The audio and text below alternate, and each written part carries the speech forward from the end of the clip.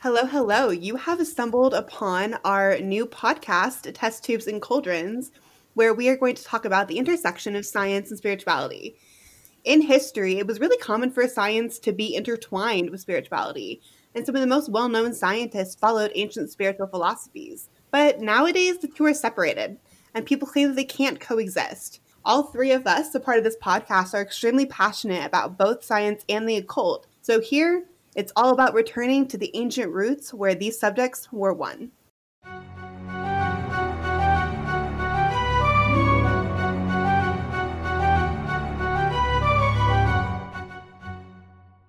Our episodes on this podcast will rotate between a scientific hypothesis and our own current opinions on topics within the occult community. But before we get started in this episode, I do want to put out a slight disclaimer.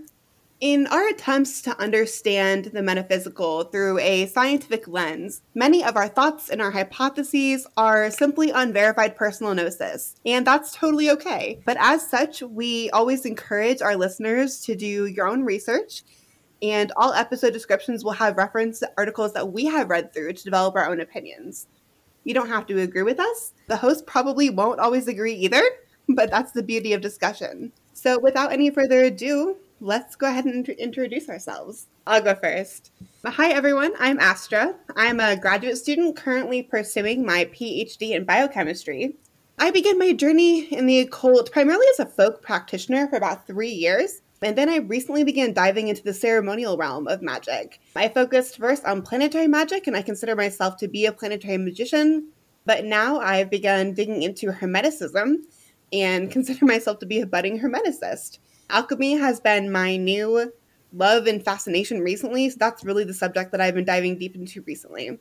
Given my love for science and both science and the metaphysical, I've always been really curious about finding connections between the two.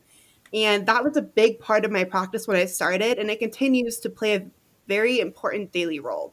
Like most grad students, I have a really unhealthy caffeine addiction. I'm currently drinking coffee, even though it is 3 o'clock in the afternoon for me. And when I'm not reading for research or reading for my occult studies, I really enjoy a good high fantasy read. Just a random recommendation kind of being thrown in here. If you haven't read anything by Brandon Sanderson, you are seriously missing out, so hop to it. All right, who wants to go next? Hello, I'm Hanny. I'm also a graduate student. My background is in biochemistry, but I'm currently doing a PhD in an infectious disease lab, which feels awfully prescient at the moment. My practice is predominantly Hellenistic, although in recent months I've been getting more interested in Druidry and herbalism, particularly because the place where I'm living has quite a rich history of Druid practice. Because my background is Hellenistic, I've always been interested in the kind of intersection of science and philosophy and how that's been integrated into belief in the divine. So I'm really interested in that kind of historical mesh with the occult and how those two paths have diverged over time. Alrighty. I'm Felicity or Fel. I'm a historical interpreter with a previous degree in new media. Everyone always asks me what that is, so I'll just tell you. New media is basically where technology and science meet art. That is, of course, a very broad subject. I'll probably touch upon it at various times. That's basically the gist of it, though. However, I come from a very scientific family, and I'm a climate activist, so my love of science and desire to learn has pretty much been part of most of my life. My path in spirituality has been quite eclectic, though pretty much 3 years ago it took a turn towards Hellenism, and that has been my primary path ever since. As I mentioned, when there's not a pandemic that shuts down museums, I work as a historical interpreter, so the history of witchcraft and the occult is something that is not only fascinating to me, but pretty much paramount in my practice, and then how that intersects with philosophy and science as well. Awesome. Well, there you have it. We are your hosts for this podcast. If any of you have any questions about kind of our lives, what we do, or our practices, you're welcome to ask about it. We might address it later on. So one of the things that we decided to do on this podcast, kind of just for fun, because we're nerds and we fully, accept that, is a segment called What Happened on This Day. Now, full transparency, we are recording ahead of time pretty significantly, so this probably isn't going to be the day that you're actually going to listen to the episode. But currently, it is January 23rd, 2021, And on this day, on January 11th in 1922, the first injection of insulin was given to a 14-year-old diabetic named Leonard Thompson, who was close to death. But when he was given this injection, it caused a severe allergic reaction. However, thanks to the incredible work of a biochemist by the name of James Cullip, the second injection, which was given on January 23rd, this day in 1922, it brought Leonard out of his coma, and the injection was a resounding success. So the very first successful injection of insulin happened on this day in 1922. Pretty awesome way to start the episode. Yeah, scientific success. All about the scientific success. So this week's topic, we're going to focus on fact versus fiction. Is there worth in trying to come up with scientific theories that support magical experience, or does that kind of ruin everything? So I guess we'll just see who wants to go first. If no one volunteers, I'm going to pick people. I guess I really think it depends on your motivation behind being interested in the occult. And I think your model of how your occult practice works also plays into this. If you're a more kind of psychological model, then sometimes tying things back to science, understanding that there is a placebo effect, understanding that things happening in your mind are directly influenced by the world around you, that can be very affirming, and that can actually benefit your practice. And some people find that understanding that mechanism sort of helps to make things more reproducible. But I do think, and at least partly for myself, having some sense of the divine being unknowable it adds a little bit to the mystery, and that's something that I think a lot of people enjoy as well. Yeah, just jumping off of that, I also find sort of proof, and I put that in quotes because proof is sort of its own debatable topic. What is proof? But to say something has been like proven scientifically, or that it can be proven through scientific theory, well, that can be really affirming and exciting, and I for one love to see it. Personally, the element of mystery is an integral part of my own practice, as well as many others. I personally don't really believe that everything can be known just based on just how our brains are. We are limited. Our brains are limited organs, so by that logic, our brains can't really know beyond their capacity to know, although we can speculate. One of the things I wanted to bring up in this regards was from my own practice, from a more Hellenism viewpoint, is the Orphics versus the Pythagoreans. So Orphism and Pythagoreanism were two different sects in the Hellenic world. Orphism considered things like mysteries, specifically the mysteries of Dionysus, to be a path towards enlightenment. Now, the whole reason they were mysteries is that they were not revealed to everybody. You couldn't just sort of stumble upon them on your own. You had to go through a whole path to be revealed these mysteries. And once you were revealed these mysteries, it would offer you a sort of spiritual, for lack of better words, enlightenment, although I think they use a different term. That is sort of what we would see it as now. Whereas the Pythagoreans, yes, that is that Pythagoras, the one with the triangles, they sought mathematics and mathematical theory to hold the key to the universe. So interestingly enough, the Pythagorean theorem was actually one of Pythagoras's theories about the universe. So he looked at that as a way to further explore the divine, which I think is kind of funny thinking back on math class. So they were very much in the opposite camp, where Pythagoras influenced math as much as he did because he believed it held the soul of divines. So very much you even see in the ancient world, there's quite a stark difference there. But for me, I personally love the idea of unknowable mysteries, but I can also see the value in finding them to be proven. Yeah, and historically speaking, I don't think there would have been such a dichotomy, right? As you sort of describe. Like, there's those sects that sort of pursued understanding through more sort of mathematical scientific means, but we can see that those groups they may have been practicing what was thought of as magic at the time. There were theories like miasma and humours, which we now understand as germ theory. So those things kind of were tied together throughout history, and it's only more recently that they've sort of begun to diverge as scientific versus magical.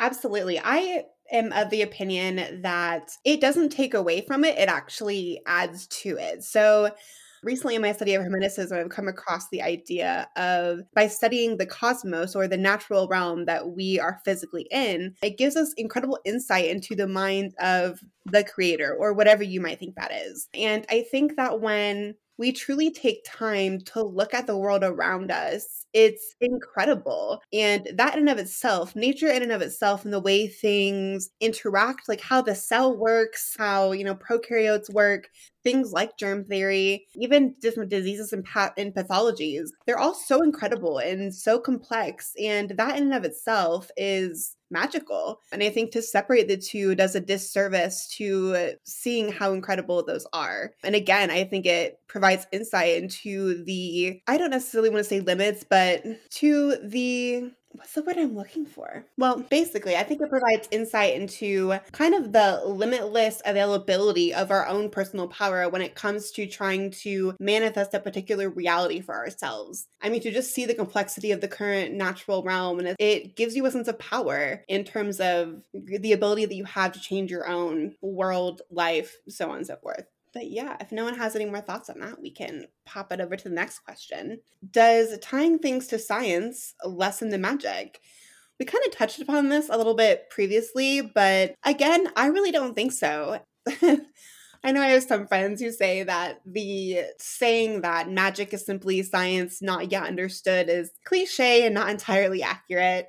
But I agree to a certain extent. It's a little cliche. But, the occult is defined as the study of that which is hidden, right? But when we study the natural world and even study the occult, we do it in the effort of making it known, or at least being given the resources to understand it better. And there are kind of like Hanny touched upon previously, there are a lot of inventions in our society that centuries earlier would have been considered magic, but it's nothing more than a scientific or technological innovation in current society. And even though I do think that like science and spirituality should be much more intertwined than they currently are, at the same time, I do think that mysticism offers really incredible insight for scientific advancement and also vice versa. So it doesn't lessen the magic. I just think it provides an alternative explanation, and that in and of itself doesn't lessen anything. Not to mention the fact that the science that we use to try and come up with certain hypotheses as to how magic works, they're just hypotheses. We can't really prove anything. You'll often hear a lot of like science professors say that proof in science is not a real thing because it's impossible to absolutely prove anything with certainty. You can heavily support it, which is where a lot of like scientific theories come from. These hypotheses that are so heavily supported and have yet to be falsified, they are, for the most part, taken as fact. But within the spirituality kind of realm of things, most of what we talk about is unverified personal gnosis, and our explanations for are simply hypotheses that are verified by our own experiences. And trying to find an explanation for that doesn't lessen the magical experience. Yeah, it's interesting. This is something that I go back and forth on quite frequently. In fact, a few weeks back, I was in another debate about this, and I literally changed my opinion halfway through the debate. And I've probably changed it back since then, because it's just something, I mean, I think that the Tomb musing on this itself is its own sort of, I don't know, mysticism in a way. So it's like, while I can think science definitely enhances our understanding of magic, and magic can lead us to scientific discoveries, I think the present culture of science and also the present culture of a lot of spiritual communities sort of don't allow that fluidity to exist. It's either no magic, or no, science is all sort of not quite nonsense, but it's all like conspiracy or whatever. So it's really difficult when that sort of dichotomy is being perpetuated by both sides. One of the interesting things of the blending of science and magic that I can think of in my own life is I go to NASA sometimes. I've been to NASA like 2 or 3 times now. And every time I go there, it's truly like, I cannot define it as any other way than a magical experience, despite the fact that NASA is obviously so rooted in science. Just going there and seeing these rockets that have actually gone into space and like been in that awe-inspiring thing that we can't, it's so hard to describe space being here on Earth, and just seeing that, and like, where they'll have pictures of me like, this star is X 100,000 light years away, and just I've cried more times at NASA than I think any other place, because it's just so beautiful. And I think NASA, for me at least, is a really good example of the marriage between this sort of awe and mystery, while also there is a lot that can be explained with science. obviously, in order to go into space, you need to have that understanding. So I just wish that there was a way that we were taught to see them, not necessarily as a continuum, but just that they can coexist together. And I often think Western science, that a lot of people kind of have a lot of problems with, is that Western science tends to explain away the occult instead of trying to exist alongside of it. Or people, conversely, will see science explaining things as a way to try to disprove their experiences or disrupt their experiences, which in some ways that there is a validity to that in both ways. So I think a lot of it too is a cultural problem of them not coexisting, because in the past they pretty much were in a lot of ways the same thing. I don't know if scientists truly intend to fully discredit spirituality, but I think part of the issue is that we are so rooted in this idea that science can only be done on something that is observable or quantifiable to some extent, even if it's a qualitative quantification. And in the spiritual community, it's what we're dealing with is not tangible. It's not something you can touch and feel and really even measure to a certain extent. I think that's where a lot of scientists really struggle when it comes to spirituality and seeing the two be connected, is because the basics of the scientific method, which has been created to help us study, phenomena of the universe, trying to apply that to something intangible that you can't measure seems like foolishness. And so I think they explain it away partially through those means, which is unfortunate because I think that spirituality has a lot to offer science if we just took a second to stop thinking it was crazy. But that's another flaw too, right? A lot of scientists think that spirituality, they have a very narrow view of what it is. And instead of talking to people within that particular community to kind of listen to their side of things and be open-minded, they are just like, yeah, it's crazy. Or, they'll see the pop astrology, which is, not super accurate anyway. And they'll base all spirituality off of those couple things that they've seen. And before I got into the occult, I was the same way. I was like, yeah, spirituality is a bunch of BS. It's not legitimate. It's not true. I think when people say it's life-changing, they're just being kind of overly dramatic about it. And it wasn't until I actually began to research myself and read different books and talk to people who had different opinions and different viewpoints and came at it from a more spiritual perspective that my own view began to change. And I began to see that, I think that there is something more, and I don't think the two are as separate as people would have me believe. Yeah, I definitely agree with that. I think also that can also come from other occultists. So that might be from people who are very suspicious of science. As Felicity kind of mentioned, there are some people who kind of allude to some kind of conspiracy. Or there are people who maybe don't quite understand how the scientific method works. So they think you can measure X, Y, Z this many times. And if you have a large enough sample size, then you'll be able to prove something. But actually, there is more that goes into a kind of study design than that. And so I think maybe the divergence of these two things over time has masked the fact that there is actually quite a lot to be shared between the two. We're both arguably looking for hidden knowledge. And although not all of spirituality is based in the material realm, there are practices which are quite material. So I can think of herbalism and more nature-based practices where you might go out, make a wheel of the year. You might go out, look at species, look at their interactions, look at how the weather affects the presence of those species, look for when the leaves fall. And you're basically doing ecology at that point. But I guess I just think those practices tend to get so diverged because the culture between the two is very much right versus wrong or solid versus ephemeral. And there's a lot more room for harmony, I think. It's really interesting to me that you bring that up, and I completely agree with you.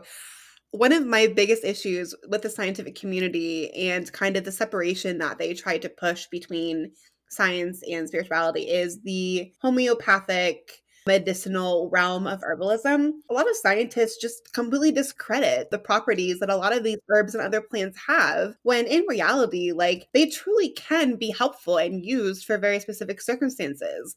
Now, do I think that they can, do miraculous things like cure cancer? No, I don't. I do think that the scientific advancements we've made in medicine contribute significantly to the cancer research and the treatment of people who have that disease. But by no means does that discredit the usefulness of homeopathy in treatment. At the very least, it can help with symptoms, and that's sometimes the worst part of cancer treatment. So I think we really need to, as a scientific community and kind of a community in general, really take a second to look into how both can be useful, and they both have their purpose in very specific settings. And I'm not even kidding. This week I was reading a paper, it was a review actually, about how essential oils can help with bovine respiratory disease in cattle, because all of the antibiotic strategies have led to resistance.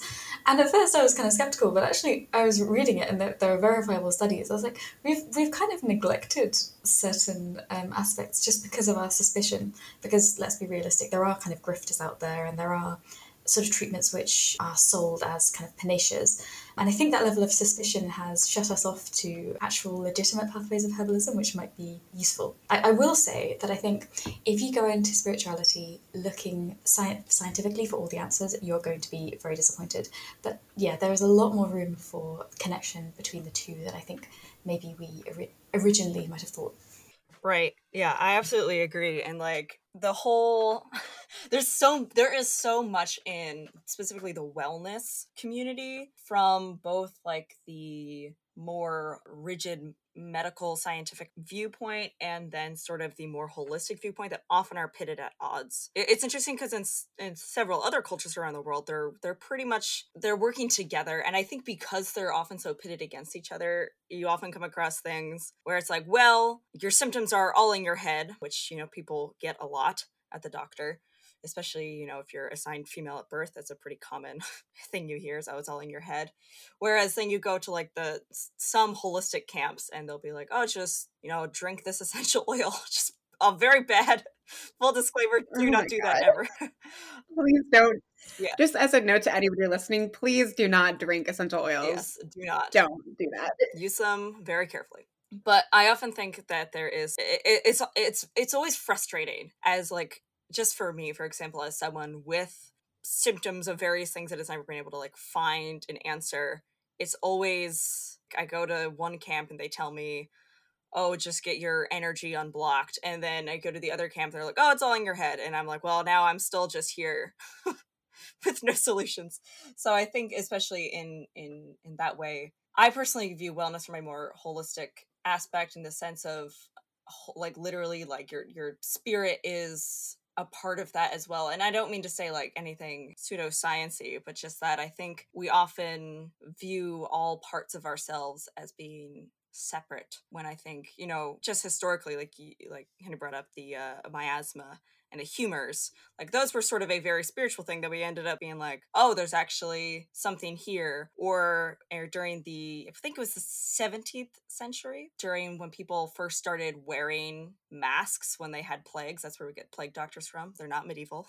Well, they're not there. Plague doctors are not medieval.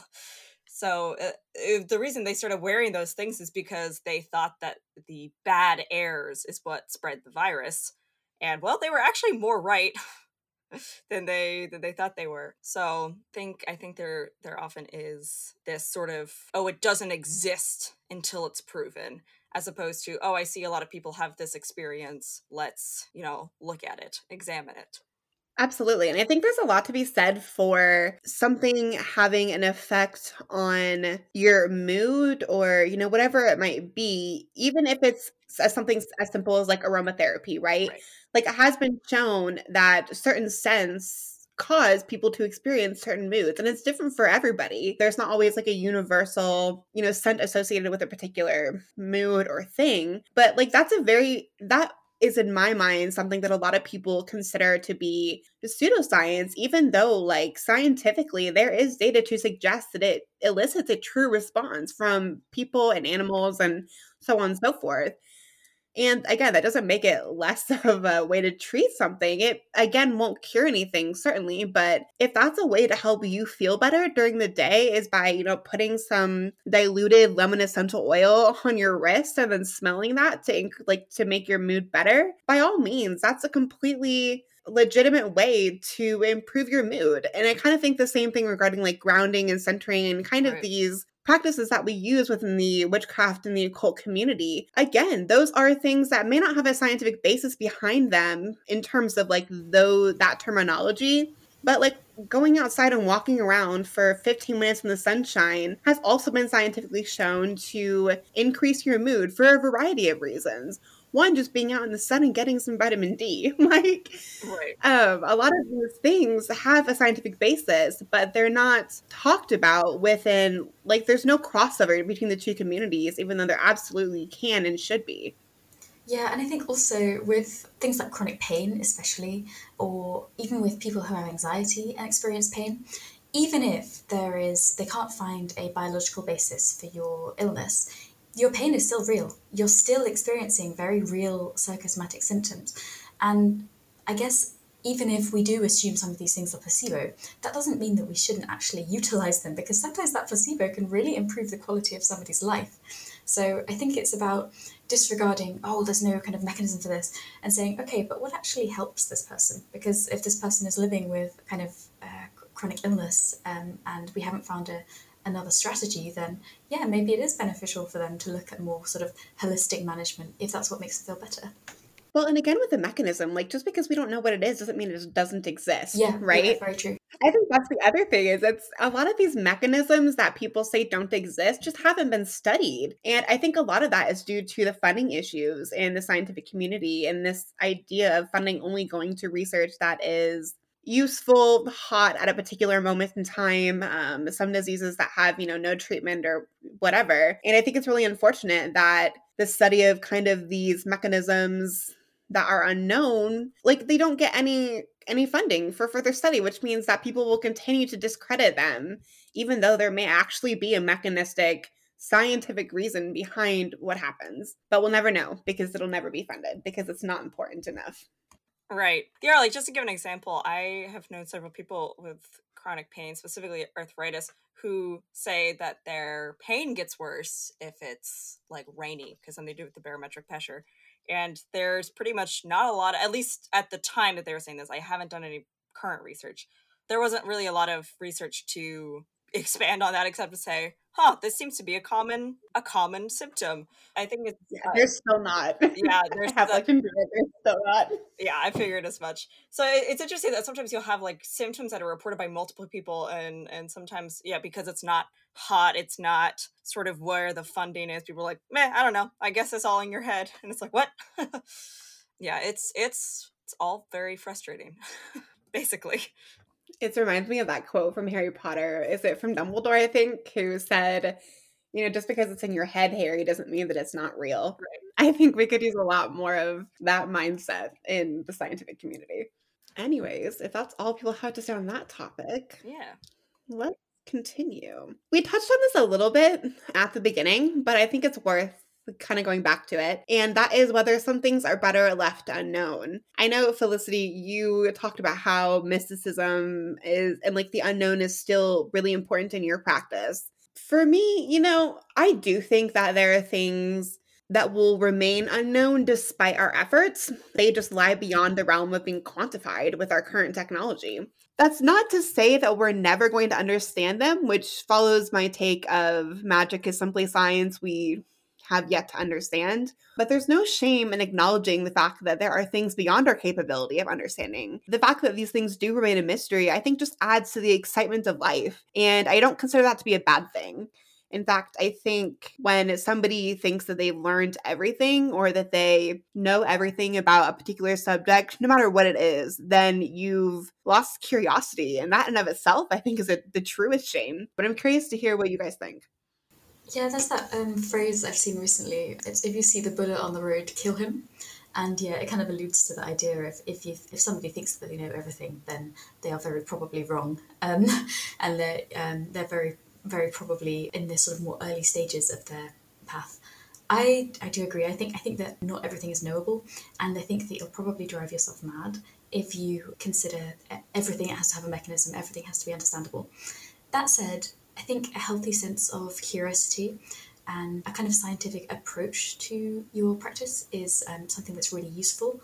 And you should try and discover, you should try and validate, you should try and reproduce things, because that way you'll understand a little bit more about yourself and the world. And I think that's really valuable. Yeah. So for me, it's interesting because it's like, I don't necessarily think that certain things are, quote, better left unknown, because I sort of jumping off what other people have said, I also don't think everything can be known or quantified. Some things are definitely better left uncreated. That's for sure. Sort of the That's for sure. the Jurassic Park quote. They were too busy trying to see if they could. They didn't stop to think if they should. But I don't think that I definitely don't have anything wrong with the pursuit of knowledge or trying to theorize about the occult or just the world around you in general. My problem lies in sort of what everyone else has been saying, is sort of thinking that you can possibly know everything. I don't think that's an interesting way to live your life. There are certain things like, I don't know. There's a lot of things I don't know. I'm not a veterinary technician. I don't really have a desire to be a veterinary technician. It's okay to trust that some people know other things. I don't know, like, I don't know everything about birds, but I still love to watch them fly. I don't really have a desire to look up, why does this bird do this thing? Because I like watching them just do their thing. It's fun. So yeah, I don't think necessarily things are better left unknown, or that it's wrong to pursue theories or things like that. But I think it's humbling yourself and knowing that you can't possibly know everything, and certain things you will never know, no matter how much you study them. Yeah, I do agree with that. It's so funny because I recall specifically in fall, I took a trip up to the Upper Peninsula in Michigan, and it is just full of forest. And during the fall, it was absolutely beautiful. The leaves were all changing colors. The colors were so bright and vibrant, made me very happy on this trip. But I recall feeling very like relaxed and also happy while I was out there. But at the same time, I wanted to know what caused the color of the leaves to change. Like, that was my scientific curiosity coming out in that particular moment. But also at that time, I wanted to just revel in the beauty. And so I think there can be a balance between knowing, okay, this is what's happening. And fun fact for those who actually want to know, leaves change color in the fall because they lose chlorophyll. So they stop producing it essentially. And the other pigments begin to take over. And so whichever one is in higher abundance within the leaf at the time those plant cells, that's what color the leaves will turn. So there's your fun fact for the day. But yeah, so I don't think like understanding the science takes away from the beauty of the magic of how it makes us feel. But it's always fun, in my opinion, to kind of understand nature and how things work regardless. Also, sometimes when I think of science, I guess I work with microbiomes, and a lot of that is thinking about really complex systems, lots of really tiny things working together in a sort of a way that we actually struggle to process scientifically. Like it generates a lot of big data, which we're still wrestling with how we can actually interrogate effectively. And so sometimes there is kind of a bit of majesty and awe in that. I'm just like, oh my God, like, even if we understand this, even if we understand all these mechanisms, there are so many thousands of chemical reactions going on, and it's all kind of synthesizing into the whole. And that's actually a little bit magical in itself. So yeah, I think it just comes back to this idea that there doesn't really have to be a dichotomy between the two. I think there can be awe and majesty in both, and a kind of sense of connectedness that comes from the natural world, which is both fueled by the scientific and the spiritual. And I don't know, I just think that's really beautiful. This actually ties really well with our next topic, which is, and I know, Hannah, you touched on this a little bit, but how do we balance the magical and the mundane? In our community, it's very common, at least from what I've seen, to listen, see, and watch people discuss experiences that they've had and claim that something might be magical, when in reality, there's probably a much more mundane reason for why they saw what they saw or experienced what they experienced. And by no means would I ever, want to take away someone's magical experience and say and invalidate it, because I do think it's very personal for everybody. But it's really important as, witches or occultists or whatever you want to call yourself, or just a spiritual person, to be able to recognize the difference between something happening just mundanely and something being magical, there being a magical response to an action that you took. So in this segment of the podcast, we really just want to talk about what it means to separate the mundane from the magical, how you do it, why it's important, and any other thoughts that pop up during this discussion. I think I've talked a lot already about reproducibility, but I'm going to talk about it again.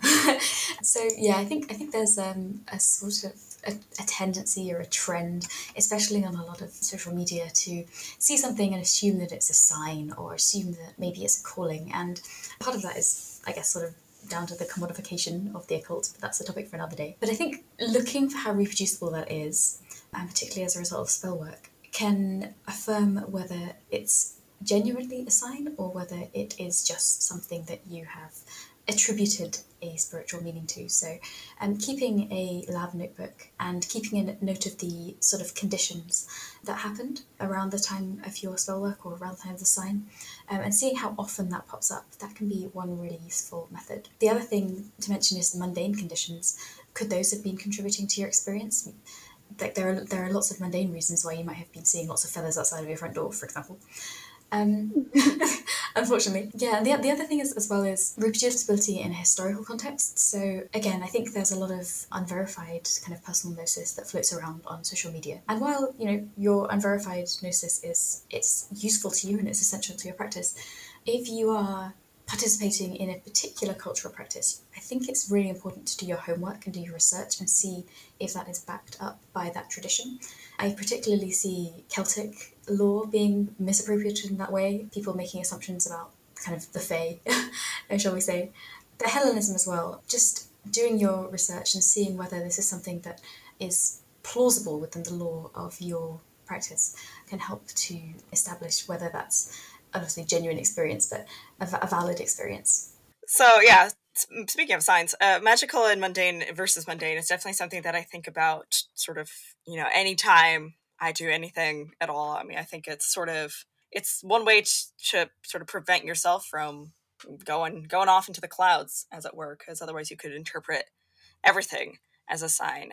And just to use a very concrete example of this. So I'm a candle maker. I make a lot of candles. And one of I sometimes when I see people talking about candle signs, like I actually don't really do candle divination just because I work with candles so much that I sort of know their flaws and how they affect things.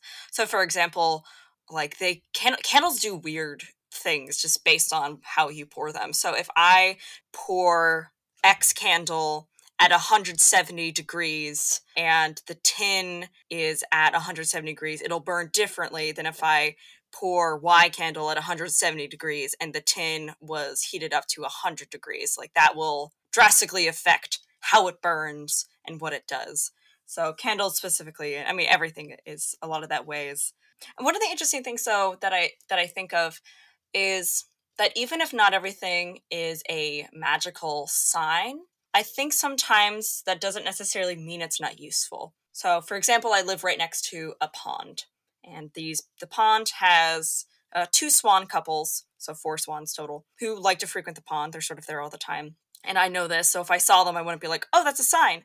But if I saw these swans about, it might make me think of, oh, like swans are sacred to Apollo. And it might make me think, oh, okay, maybe I should do something for Apollo. I haven't done it in a while. So even though I know these swans aren't a sign because they live there and they've lived there for years, just even seeing the swan can remind me, like, oh, like I haven't done this thing for this god, or reminds me, oh, maybe I want to read a little bit more about the swan mythology related to Apollo. So I think definitely not everything is a sign. I think that's something that more people should sort of, it's oftentimes, especially when you're beginning out, it's easy to forget. But I think that doesn't necessarily mean that not everything has value, especially if you're looking at things from a more psychological model. Like you could do candle divination and you could just even look at it and see if it jogs something in you.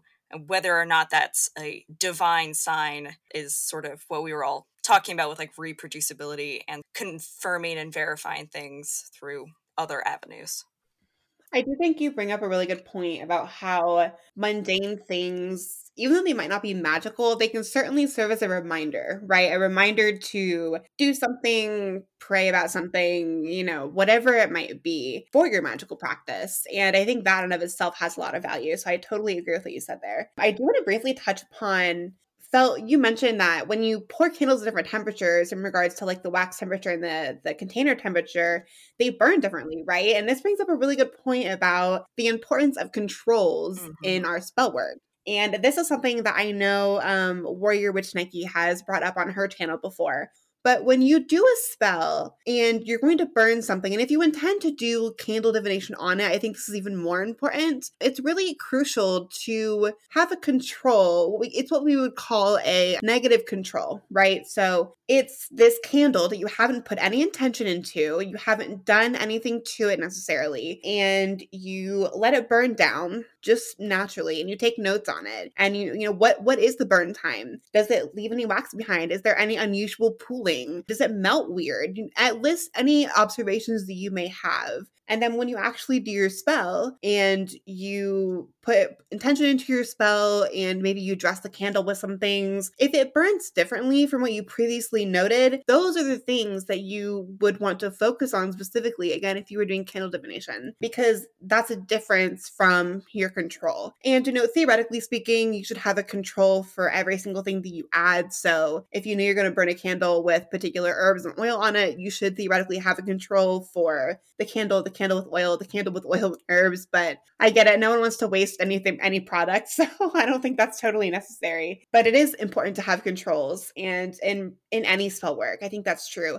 I also think it's important when doing spell work that maybe doesn't involve something like candles. So for instance, with my money bowls that I do in my personal practice, I will actually make intentional note of my finances about a week or two prior to doing a money bowl or revitalizing one. And then that kind of 2 week to 2 week period acts as my negative control, essentially. It's removing the things where I get like reoccurring money, or this is kind of like a normal thing that happens on a weekly basis. And then if I do my money bowl and I get an extra couple of things, that to me signifies that, okay, something else is going on here.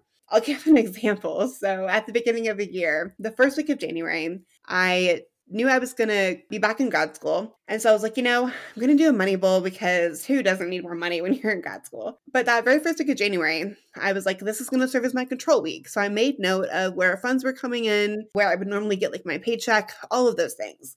And I did my money bowl that Thursday, because Thursday is the day of Jupiter. Jupiter is associated with wealth and finances and all of those kind of things. I kind of took note of the next couple of weeks, and I was asked to return to my coffee shop job on the weekends, which I said yes to. And I received a couple of gift cards in the mail from family. One accidental, because it came early for my birthday, which it was like really early, but that was very unusual. And I got a couple of other kind of random pieces of money flowing into my life. And I do attribute that to the bull, because during my control period, nothing like that happened. And so I think those kind of controls are also really helpful to establish what is normal and then things that maybe are abnormal after you do a particular working. That's really interesting. I've never actually thought of doing like a time control before. Like I've thought about like candle controls or observing things closely, but I actually really like that idea of sort of doing, like if I know I want to do something, mark out a week, 2 week period to see those patterns as they happen, and then record the patterns that happens after the spell. That's something that I've never thought of before, but I actually really like. I might start doing that.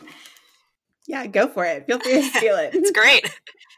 I think another thing too that I see a lot within our community, kind of from newer practitioners more than like advanced practitioners that I've spoken with. When you use plants as a part of your protection for your home or yourself or whatever it might be, I think it's really important to do a trial with your plant as well. For instance, I know in my particular apartment, there are some plants that just do not grow, because I have tried so many times to get them to grow and thrive in my apartment, and they just don't. But if I had bought that plant and immediately tethered a spell to it for protection, and it began to die because it wasn't getting enough sunlight, or maybe the humidity in my apartment isn't good enough for it, and whatever the case may be, then I might have attributed that to a magical attack when in reality, the environment that it was in was just not the right one for it. And so it's those kind of things that we really have to take into account when it comes to using an item like a plant, which is a living thing, in our practice.